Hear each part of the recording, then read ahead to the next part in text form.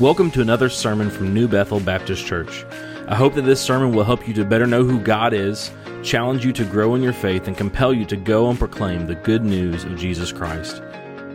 Our sermon today, as we start to look at God's will for your influence. And we're going to be in 2 Samuel. We're going to look at two different parts, two different chapters in 2 Samuel, very close to each other actually. But the one we'll actually be reading from today is chapter 9. And so if you want to turn, if you're in your Bible, to 2 Samuel chapter 9, we're going to look at God's will for your influence. I mentioned that this weekend I got to travel back home. I got to go see a bunch of people that I haven't seen in 10 years that I graduated with, and it was a good time. Got to see people and hear about what they're doing. But I also got to see my dad, and I got to see my youth pastor, who's been a mentor in my life. And I am very fortunate that I have a great dad who loves me. He spent a lot of time with me, invested in me, taught me things. We had things we got to do together that we enjoyed. We still have things we can do together that we enjoy. So I know that I'm very blessed in that. And as I was looking forward in this series of what God's will for your life is, I recognized that today was going to be Father's Day, and I wanted to think about what is it that is particularly important about fathers that will impact everyone here. I don't want to just preach to the dads today. I want to preach to everyone. But one thing that we can see very clearly is that fathers, the influence of a father is extremely important in the life of their children. That's not to say mothers aren't important, but when you look at children, one of the data markers that shows the most adverse effects for a child going forward is the absence of a father in their life. If a father is absent in the life of a child, almost everything in their life they're at a higher risk for that's a negative outcome. For poverty, for drug and alcohol abuse, for ending up in prison. All of these things go up when the father is not there. And we do know that in this country we have a problem where at times there are not fathers present. And so a father has great influence in the life of their child. And of course, these are just statistics, and this is not always the case. There are people who have no father that is present in their life that grow up and do fantastic things. And there are people that have a father in their life that have a very hard time as they get older. And of course, not all fathers are great. But we cannot deny the influence that fathers have in the life of their children by their presence or their absence, by their love or their neglect. This influence is something that should be taken seriously because fatherhood is a role easily gained and also easily neglected. And as we celebrate fathers today, I want to take a moment and consider the importance of our influence as a whole. So for you fathers today, myself included, we have to consider how important our role and our influence as a father is. But every single one of us in this room has influence in some way, shape, or form in other people's lives and in the world around us. What roles and positions do you have that influence other people? I want you to think about that. Think about the influence even just a bad driver has on your day. You have influence everywhere you go in your life. And the question I want us to answer today is, how does God want you to use that influence in your life? You know, one of comic books' favorite uncles, Uncle Ben, says, with great power comes great responsibility. Right? It's from Spider-Man, if you didn't know that. With great power comes great responsibility. But it's very important. The more influence you have in life, the more responsible you have to be with that influence. So today we're going to look at a person who's a father, but we're not really necessarily looking at his fathering today, but the influence that he had. I would say if you were to look at the most influential people in the Bible, he would be probably in most people's top 5. King David. Right? We know the stories of David and Goliath and all of these things that have happened in his life and running from Saul, becoming the king. And we're going to look at 2 instances from his life because he was very influential. He was the king of Israel that people followed. And we're going to look at a situation where he mishandles his influence in a terrible way. And we're going to look at an instance where he uses his influence in a way that honors God. So we're going to start with how your influence can destroy others. Your influence, the things you have in your life, the influence you exert in your life on the people around you can destroy them. And this is a longer passage, so we're not going to read it, but I want to explain it to you. It's a story you're likely familiar with. But before we do that, let's pray this morning as we continue. Father, we thank you for this day that you've given us. We thank you for this time that we have together. We thank you for your word and the time that we can take and look at what you've revealed to us through Scripture, through your word to us, that we can see these stories about how King David followed you and didn't follow you and how that impacted those around him. God, I pray that you'll be with us this morning as we seek you. Lord, I pray that you will convict us in our hearts of our need for you and of how we need to follow you faithfully in our life. Be with us this morning, Lord, in Jesus' name. Amen.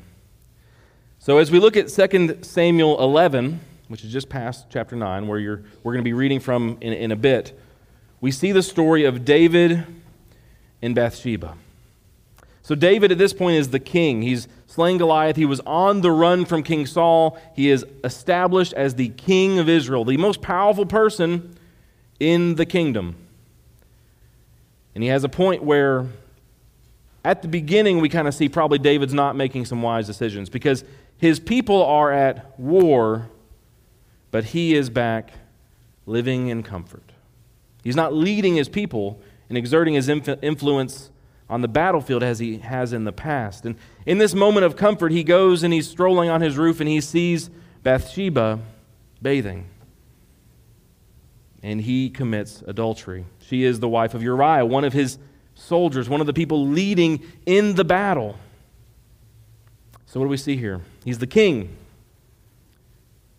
He tells his servants to go and get this woman, and he commits adultery with her. He uses his influence to take what was someone else's, to commit sin. This is not good. And if we look around the world around us, we know that things like this happen where powerful people exert their influence for selfish and greedy things. But just like anything in the world, your actions have consequences, and so Bathsheba ends up being pregnant. And so David, in all of his wisdom, concocts a good cover-up operation. He's going to bring Uriah back under the guise that he wants a report, send him home, and so everything's going to seem all fine. But Uriah is a man of integrity. How can I go home and be comfortable when my men are on the field? I'm going to sleep outside the gate and then go back. And so David knows that he can't cover up what he's done. What does he do instead? Sends a message. Send Uriah to where the highest and the worst fighting is, and then abandon him. Sending the command to murder the man whose wife he slept with, who is a faithful servant of him. David is the most influential person in the kingdom of Israel.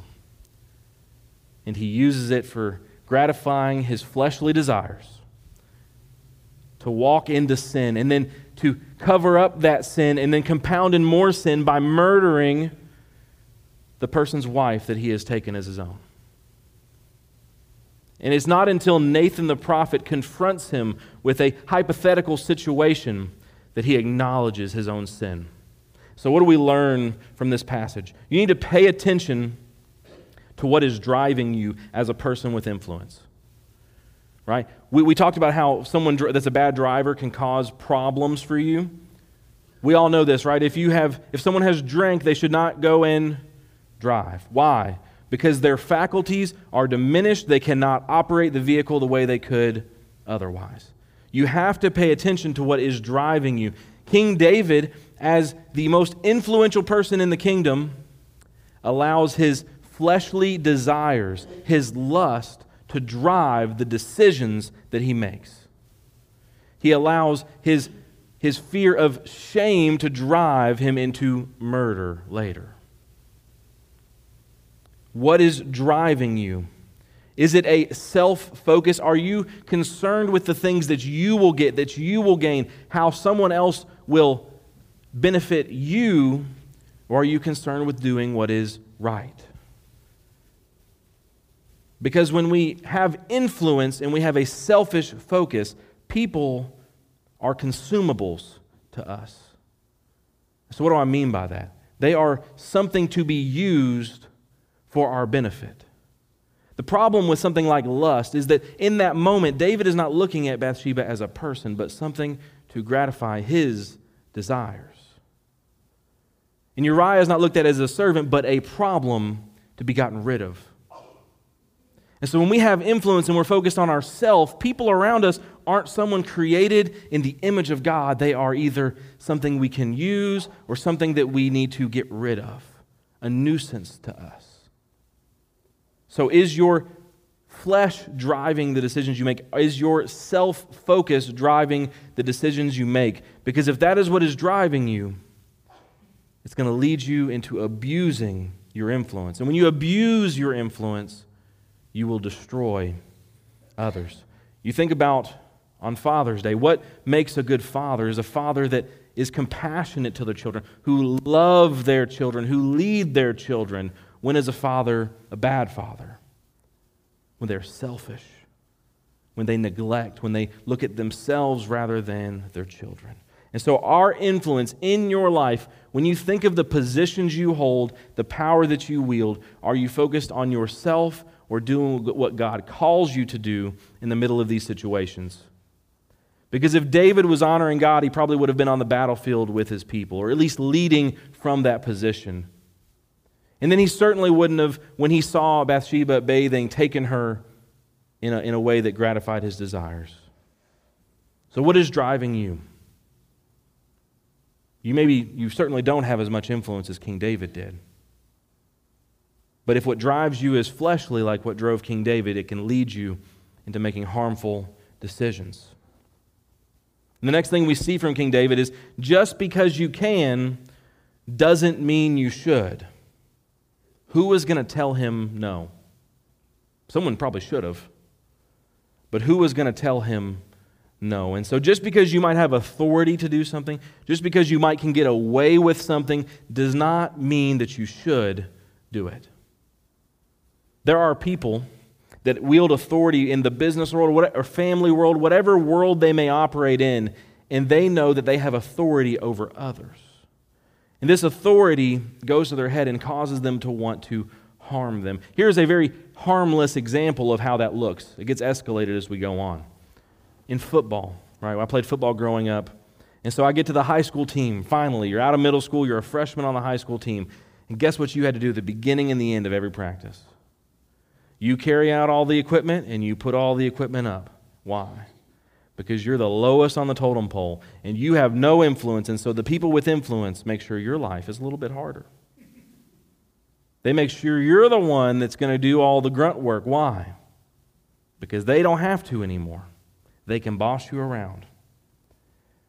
That same attitude exists in every other part of our life.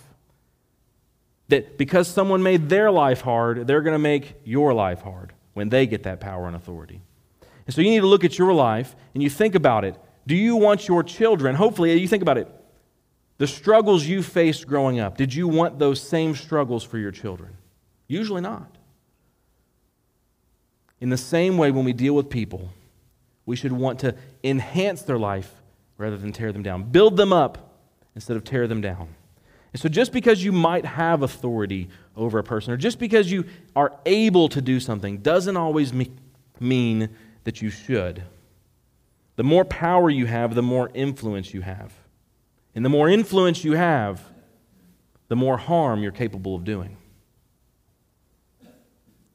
This is where we have to realize that your actions have consequences. We see from his first action, it resulted in pregnancy. And we see from that, it results in the death of Uriah.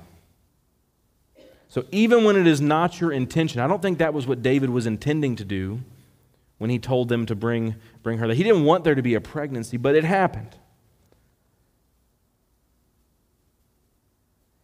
And he didn't want to kill Uriah right away. He wanted to cover it up, but it led to that. The actions that you take will have consequences. The things you do, especially when they are selfish, will have negative consequences on the people around you. And your actions can destroy others. You think about the people, we've heard, it's really been through my lifetime, I've seen it come up and be talked about, the idea of the problem of bullying. And I think it really is a problem that can exist, where people have some level of influence and they beat down, demean, and degrade people. And we've seen where instances of this have led to people taking their own life because someone had influence in their life. And what did they do with it? Told them they did not matter. Told them that they were not worth anything. And the people believed it. And so when we think about how we interact with others, we have to realize that what we say, what we do, how we live is going to leave an impact. For good or for bad. And I'll tell you one thing. The way that I am as a person is I'm very aware of the things I do wrong. I'm very self-critical. I once got, the only detention I ever got was not a real detention. It was a fake detention. That my best friend Caleb went up to our teacher and he told her, "You got to write Cole a detention because he says he's sorry too much."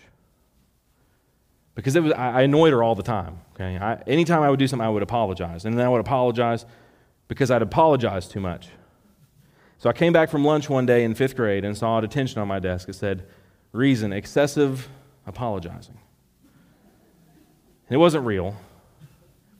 But I'm very aware of the things I do wrong. And so in many ways, I didn't enjoy this reunion very much because you know what I did when I went back?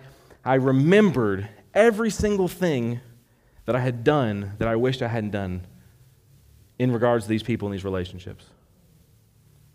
Some of these situations, 15 years later, the only thing I remember about my relationship with this person is that one thing I said that was not very nice. And we have to be aware of those things. Because there's the chance the only thing that person remembers about me is that one time in 5th grade when I pointed out that girl had a mustache. It wasn't very nice. And that's the only thing I remember about that relationship with that person. It wasn't kind.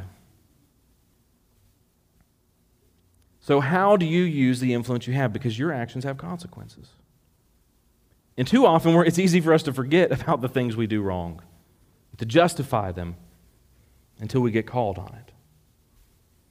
But the reality is just like we see a negative example for King David, and the beautiful thing about the Bible is descriptive often and not prescriptive. Here's the thing. God is not telling you to go and do what David did. He allows this to be in there so you see how one of the people that we call a man after his own heart is a failure just like us at times. So that we can see his mistakes and we can learn from them. But we also see examples of the things that we should do. Because just as your influence can destroy others, it can also restore others. It can also bring people who have had difficulty and are on the brink back. So this is where we're going to read in 2 Samuel 9, 1 through 13. So some context for this. As they're coming into this situation, David is now the king, replacing Saul. Saul had a son named Jonathan. And Jonathan and David were the very best of friends. In fact, Jonathan was kind of part of the reason David was able to escape from Saul. But Jonathan perished alongside his father. And God gave the kingdom to David. So we're in chapter 9 of 2 Samuel, and we see this situation play out. David asked, "Is there anyone remaining from the family of Saul I can show kindness to for Jonathan's sake?" There was a servant of Saul's family named Ziba. They summoned him to David, and the king said to him, "Are you Ziba?" "I am your servant," he replied. So the king asked, "Is there anyone left of Saul's family that I can show the kindness of God to?" Ziba said to the king, "There is still Jonathan's son who is injured in both feet." The king asked him, "Where is he?" Ziba answered him, "You will find him in Lo-debar, at the house of Machir, son of Ammiel." So King David brought him from the house of Machir, son of Ammiel, in Lo-debar. Mephibosheth, son of Jonathan, son of Saul, came to David, fell face down, and paid homage. David said, "Mephibosheth, I am your servant," he replied. "Don't be afraid," David said to him, "since I intend to show you kindness for the sake of your father Jonathan. I will restore to you all your grandfather Saul's fields, and you will always eat meals at my table." Mephibosheth paid homage and said, "What is your servant that you take interest in a dead dog like me?" Then the king summoned Saul's attendant Ziba and said to him, "I have given to your master's grandson all that belonged to his family, to Saul and his family. You, your sons, and your servants are to work the ground for him. You are to bring in the crops so your master's grandson will have food to eat. But Mephibosheth, your master's grandson, is always to eat at my table." Now Ziba had 15 sons and 20 servants. Ziba said to the king, "Your servant will do all the Lord the king commands." So Mephibosheth ate at David's table, just like one of the king's sons. Mephibosheth had a young son whose name was Micah. All those living in Ziba's house were Mephibosheth's servants. However, Mephibosheth lived in Jerusalem because he always ate at the king's table. His feet had been injured. So here's what we see here. When you remember and you look at this dynamic, if Saul was the king and Jonathan was his son, and they both died, based upon how kingship and all of that stuff would work, who then would inherit or have a claim to the throne? Mephibosheth. And so most people at this time, most people in this world, what they're going to do when they ask, "Is there anyone remaining from Saul's household?" is not bring them to eat at his table. It's to wipe them out so there's no claim to the throne. But what does David do here? He's influential. And we see how influence builds and carries on because David is doing this. Why? Well, because of God's love. He understands it at this point. He's going to do what God wants him to do here. But he also, the carrying over of the influence Jonathan had in the life of David carries over. Jonathan realized that his father Saul was far from the Lord, that was not following God. And he loved David. He realized that David was installed and anointed by God to become king. And even though it cost him the kingdom, he was going to honor God through the way he honored David. That's what Jonathan did. And so then we see David, after all of the dust settles, and Saul is gone. And Jonathan is gone, and he's the king, and he remembers what Jonathan did for him. He knows of God's love for him. And so he asks, "Is there anyone of Saul's household still alive that I can show kindness to because of what Jonathan did for me? Is there anyone that I want to show them the kindness of God?" Well, there's Mephibosheth. But his feet are both injured. Bring him to me. I'm not a person that really likes the idea or the message or the phone call or the text message, "Hey, can I talk to you?" As soon as I get that, I immediately start, what did I do? What's going to happen? Can you imagine the journey from Mephibosheth to King David? Hey, King David was asking if there was anybody left from Saul's household. I told him about you. He wants to talk to you. And he's probably, this is not going to go well. I'm going to go and I'm going to say, "I'm your servant. I don't want the throne. Please don't hurt me." But David's intentions for him are good. And so this is where we see the counter to what we talked about earlier. You got to pay attention to what's driving you. In this situation, David was driven by his love for Jonathan and the love of God. This is not self-motivated. Self-motivation would annihilate Mephibosheth. But he wants to show him the love of God. He's other-focused, how he can bless others rather than how he can build himself up. And just because you can doesn't mean that you should. And sometimes even you should do what others wouldn't suggest that you would do. David could have cast him out, exiled him, sent him away, made sure there was no threat to his throne. But just because he could do that doesn't mean that he should. He showed mercy and instead benefited Mephibosheth and his entire family moving forward. And we see that your actions have consequences. And so rather than living in shame or in fear or even being put to death or exiled, Mephibosheth now has a seat at the king's table. These are good consequences. And so when you walk in a way that restores others rather than destroys them, the consequences of your actions will be a blessing rather than a curse. I want you to think about that. There's probably not a lot of people in your life that you're very neutral on that you know very well. You either like these people or you have a problem with these people. They've been a blessing to you or they've been a curse in some way to you, a thorn in your side. And when you use your influence for bad, guess what you become? A curse into people's life. Man, you got to stay away from so-and-so. You know what they did to me? You know what they said to me, said about me? That's what happens when our influence is used to destroy others. But when you use your influence to restore others, you become a blessing. There was one strange encounter from this reunion. A girl that I was friends with, we weren't overly close. I haven't spoken to her since we graduated. Came up to me and said, I just wanted to really let you know how much I appreciated the friends you were to me. And I was really confused. I don't remember anything that I did in particular. But something I did left a positive impact. And that was a blessing to me. It was great to hear that news. And I'm glad that there was a positive impact there. And you may never hear that. You may never hear of the positive impact you play in someone's life. But what are you going to use the influence you have for? To build others up or to tear them down? To restore people or to destroy them? And here's the thing, we can see how people who are following God are capable of doing both things. Because we see that David shows kindness to Mephibosheth, and he restores him, and he brings him into his household, and he's eating at the king's table, and he leaves that table to go and commit adultery with Bathsheba and to kill Uriah. Because that happens after Mephibosheth. So just because you know God and may be following doesn't mean you are exempt from being selfish and self-focused and doing harm to others.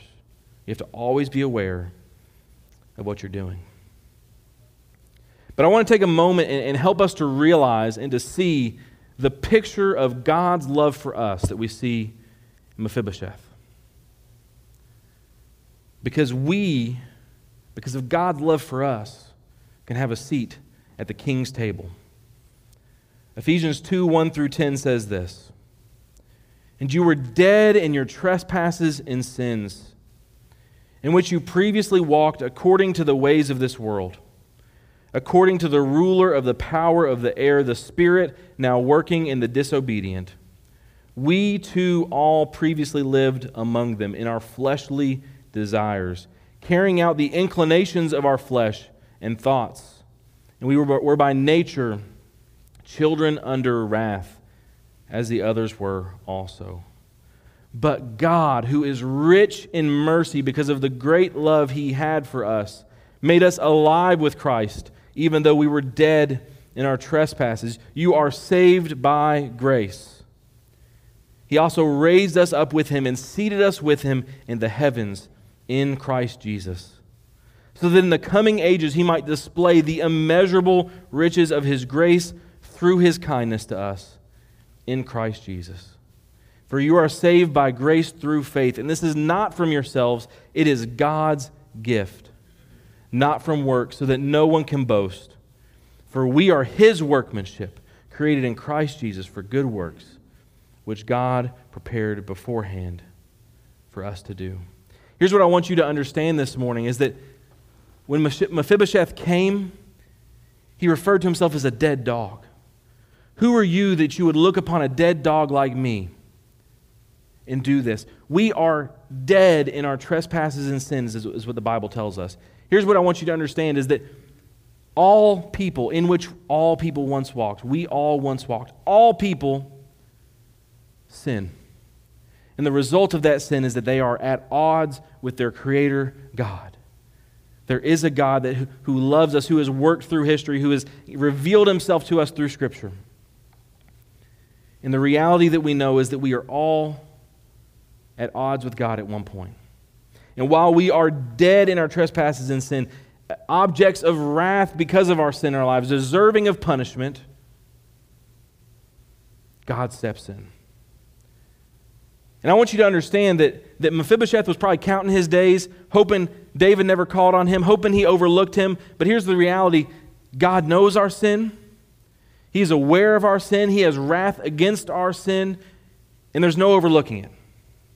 You can't outdo it. You can't work your way out of it. You can't do enough good things. All people stand condemned by their own actions. But God, being rich in mercy, because of His great love that He had for us, made us alive with Christ, even though we were dead in trespasses. Even though you have sinned, even though you have rejected God by the way you've lived, God loved you. He made a way for you to be redeemed, to be made right with Him. There was nothing Mephibosheth could do to undo what Saul did. But because David was loved by God, and he showed God's love to Mephibosheth. But He didn't just forgive us for this. He didn't just say, hey, you don't got to worry. I'm not gonna hurt you. I'm not going to do anything to you. So because of the great love with which He had for us, made us alive with Christ, even though we were dead, He also raised us with Him and seated us with Him in the heavens in Christ Jesus. Why? So that in the coming ages He might display the immeasurable riches of His grace through His kindness to us in Christ Jesus. He didn't say, hey, Mephibosheth, you're good. I'm not going to hurt you. He said, come sit at my table, and all of your people are going to be taken care of, because everything that was your father's is yours, and you're taken care of because you're going to be at the king's table. And so the message for the lost people in the world is you're dead in your sin. You don't have any hope because of yourself, but God loved you so much that He sent His Son, didn't withhold His only Son, who lived the life we could not, and He took our sin. He took our punishment so that if we would believe in Him, because of God's grace for us, we can be made right with Him. But not just forgiven, not just skirting by, seated with Him in the heavenly places to experience the graces of the immeasurable riches of His grace through His kindness to us in Christ Jesus. Not because of what we've done, not because we've deserved it, not because we're good enough, not because we clean ourselves up, but because God loves you. And He has made a way for you to be in relationship with Him. This is not just a stamp. This is a life-changing thing that transforms how you should see yourself. Because you are loved by God. You are purchased by the blood of Christ. If you will just acknowledge your sin, believe in what Jesus has done for you, and confess Him as your Lord and Savior, and follow Him with your life. And your life will never be the same. Mephibosheth didn't leave this encounter, go back to wherever he was hiding, and no, he ate at the king's table. He is now at the king's table. So today I want to invite you. If you were to look at your relationship with God and you say, well, I think I'm okay, I think I try to do good things, I try to be a good person, the bad news is that you are a person who has sinned just like every other person you'll meet. And there's nothing you're going to do that's going to fix that. But God has already taken care of the work. On the cross, Jesus said, it is finished. And if you will acknowledge your sin, believe in what Christ has done, and confess Him as your Lord and Savior, you can be redeemed. Not just forgiven, but redeemed, and enjoy what God has done and will continue to do for eternity. And that's one of the reasons I think Amazing Grace is so beloved, is because we see all the parts of it, right? We see how God has saved a wretch like me, But when we've been there 10,000 years, we've no less days to sing God's praise. It's saving us from ourselves to be with Him forever. And so if you don't know Him this morning, if you've never made a decision to follow Christ, I would implore you to do that today. Or maybe you've even grown up in church a lot of your life and you realize this has just been kind of a game I play. I show up on Sundays and I try to be a good person, but I've never trusted in what God has done for me, what Jesus has done. I've been trying to do it myself. Don't be deceived by your own actions. Follow Christ. But I know there are many of you who do follow Christ. How are you using your influence today? Because here is the beautiful truth. If you're sitting here today, you are not the most influential person in the world. Okay? But you have the most influential message that's ever been given that you can share with others. Because we go to others on behalf of their Creator. Right? When someone's an ambassador, they speak on behalf of the country that sent them. That makes them have more power, not because they are powerful in themselves, but because of the authority that has been given to them. And so if you are a believer in this room this morning, you are an ambassador for God, tasked with taking this message of life to the world. So how are you going to use your influence? To destroy or to restore? How are you doing that in your life now? And are you going to take this message to a world that needs it? In a few moments, we're going to have a time of invitation. And I want to invite you to respond to how God is working in your life.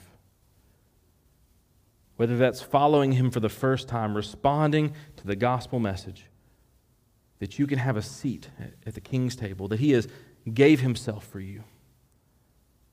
Or whether that means that you need to get right with how you're living and how you have neglected your influence and how you need to follow Him and how you need to share your faith with others.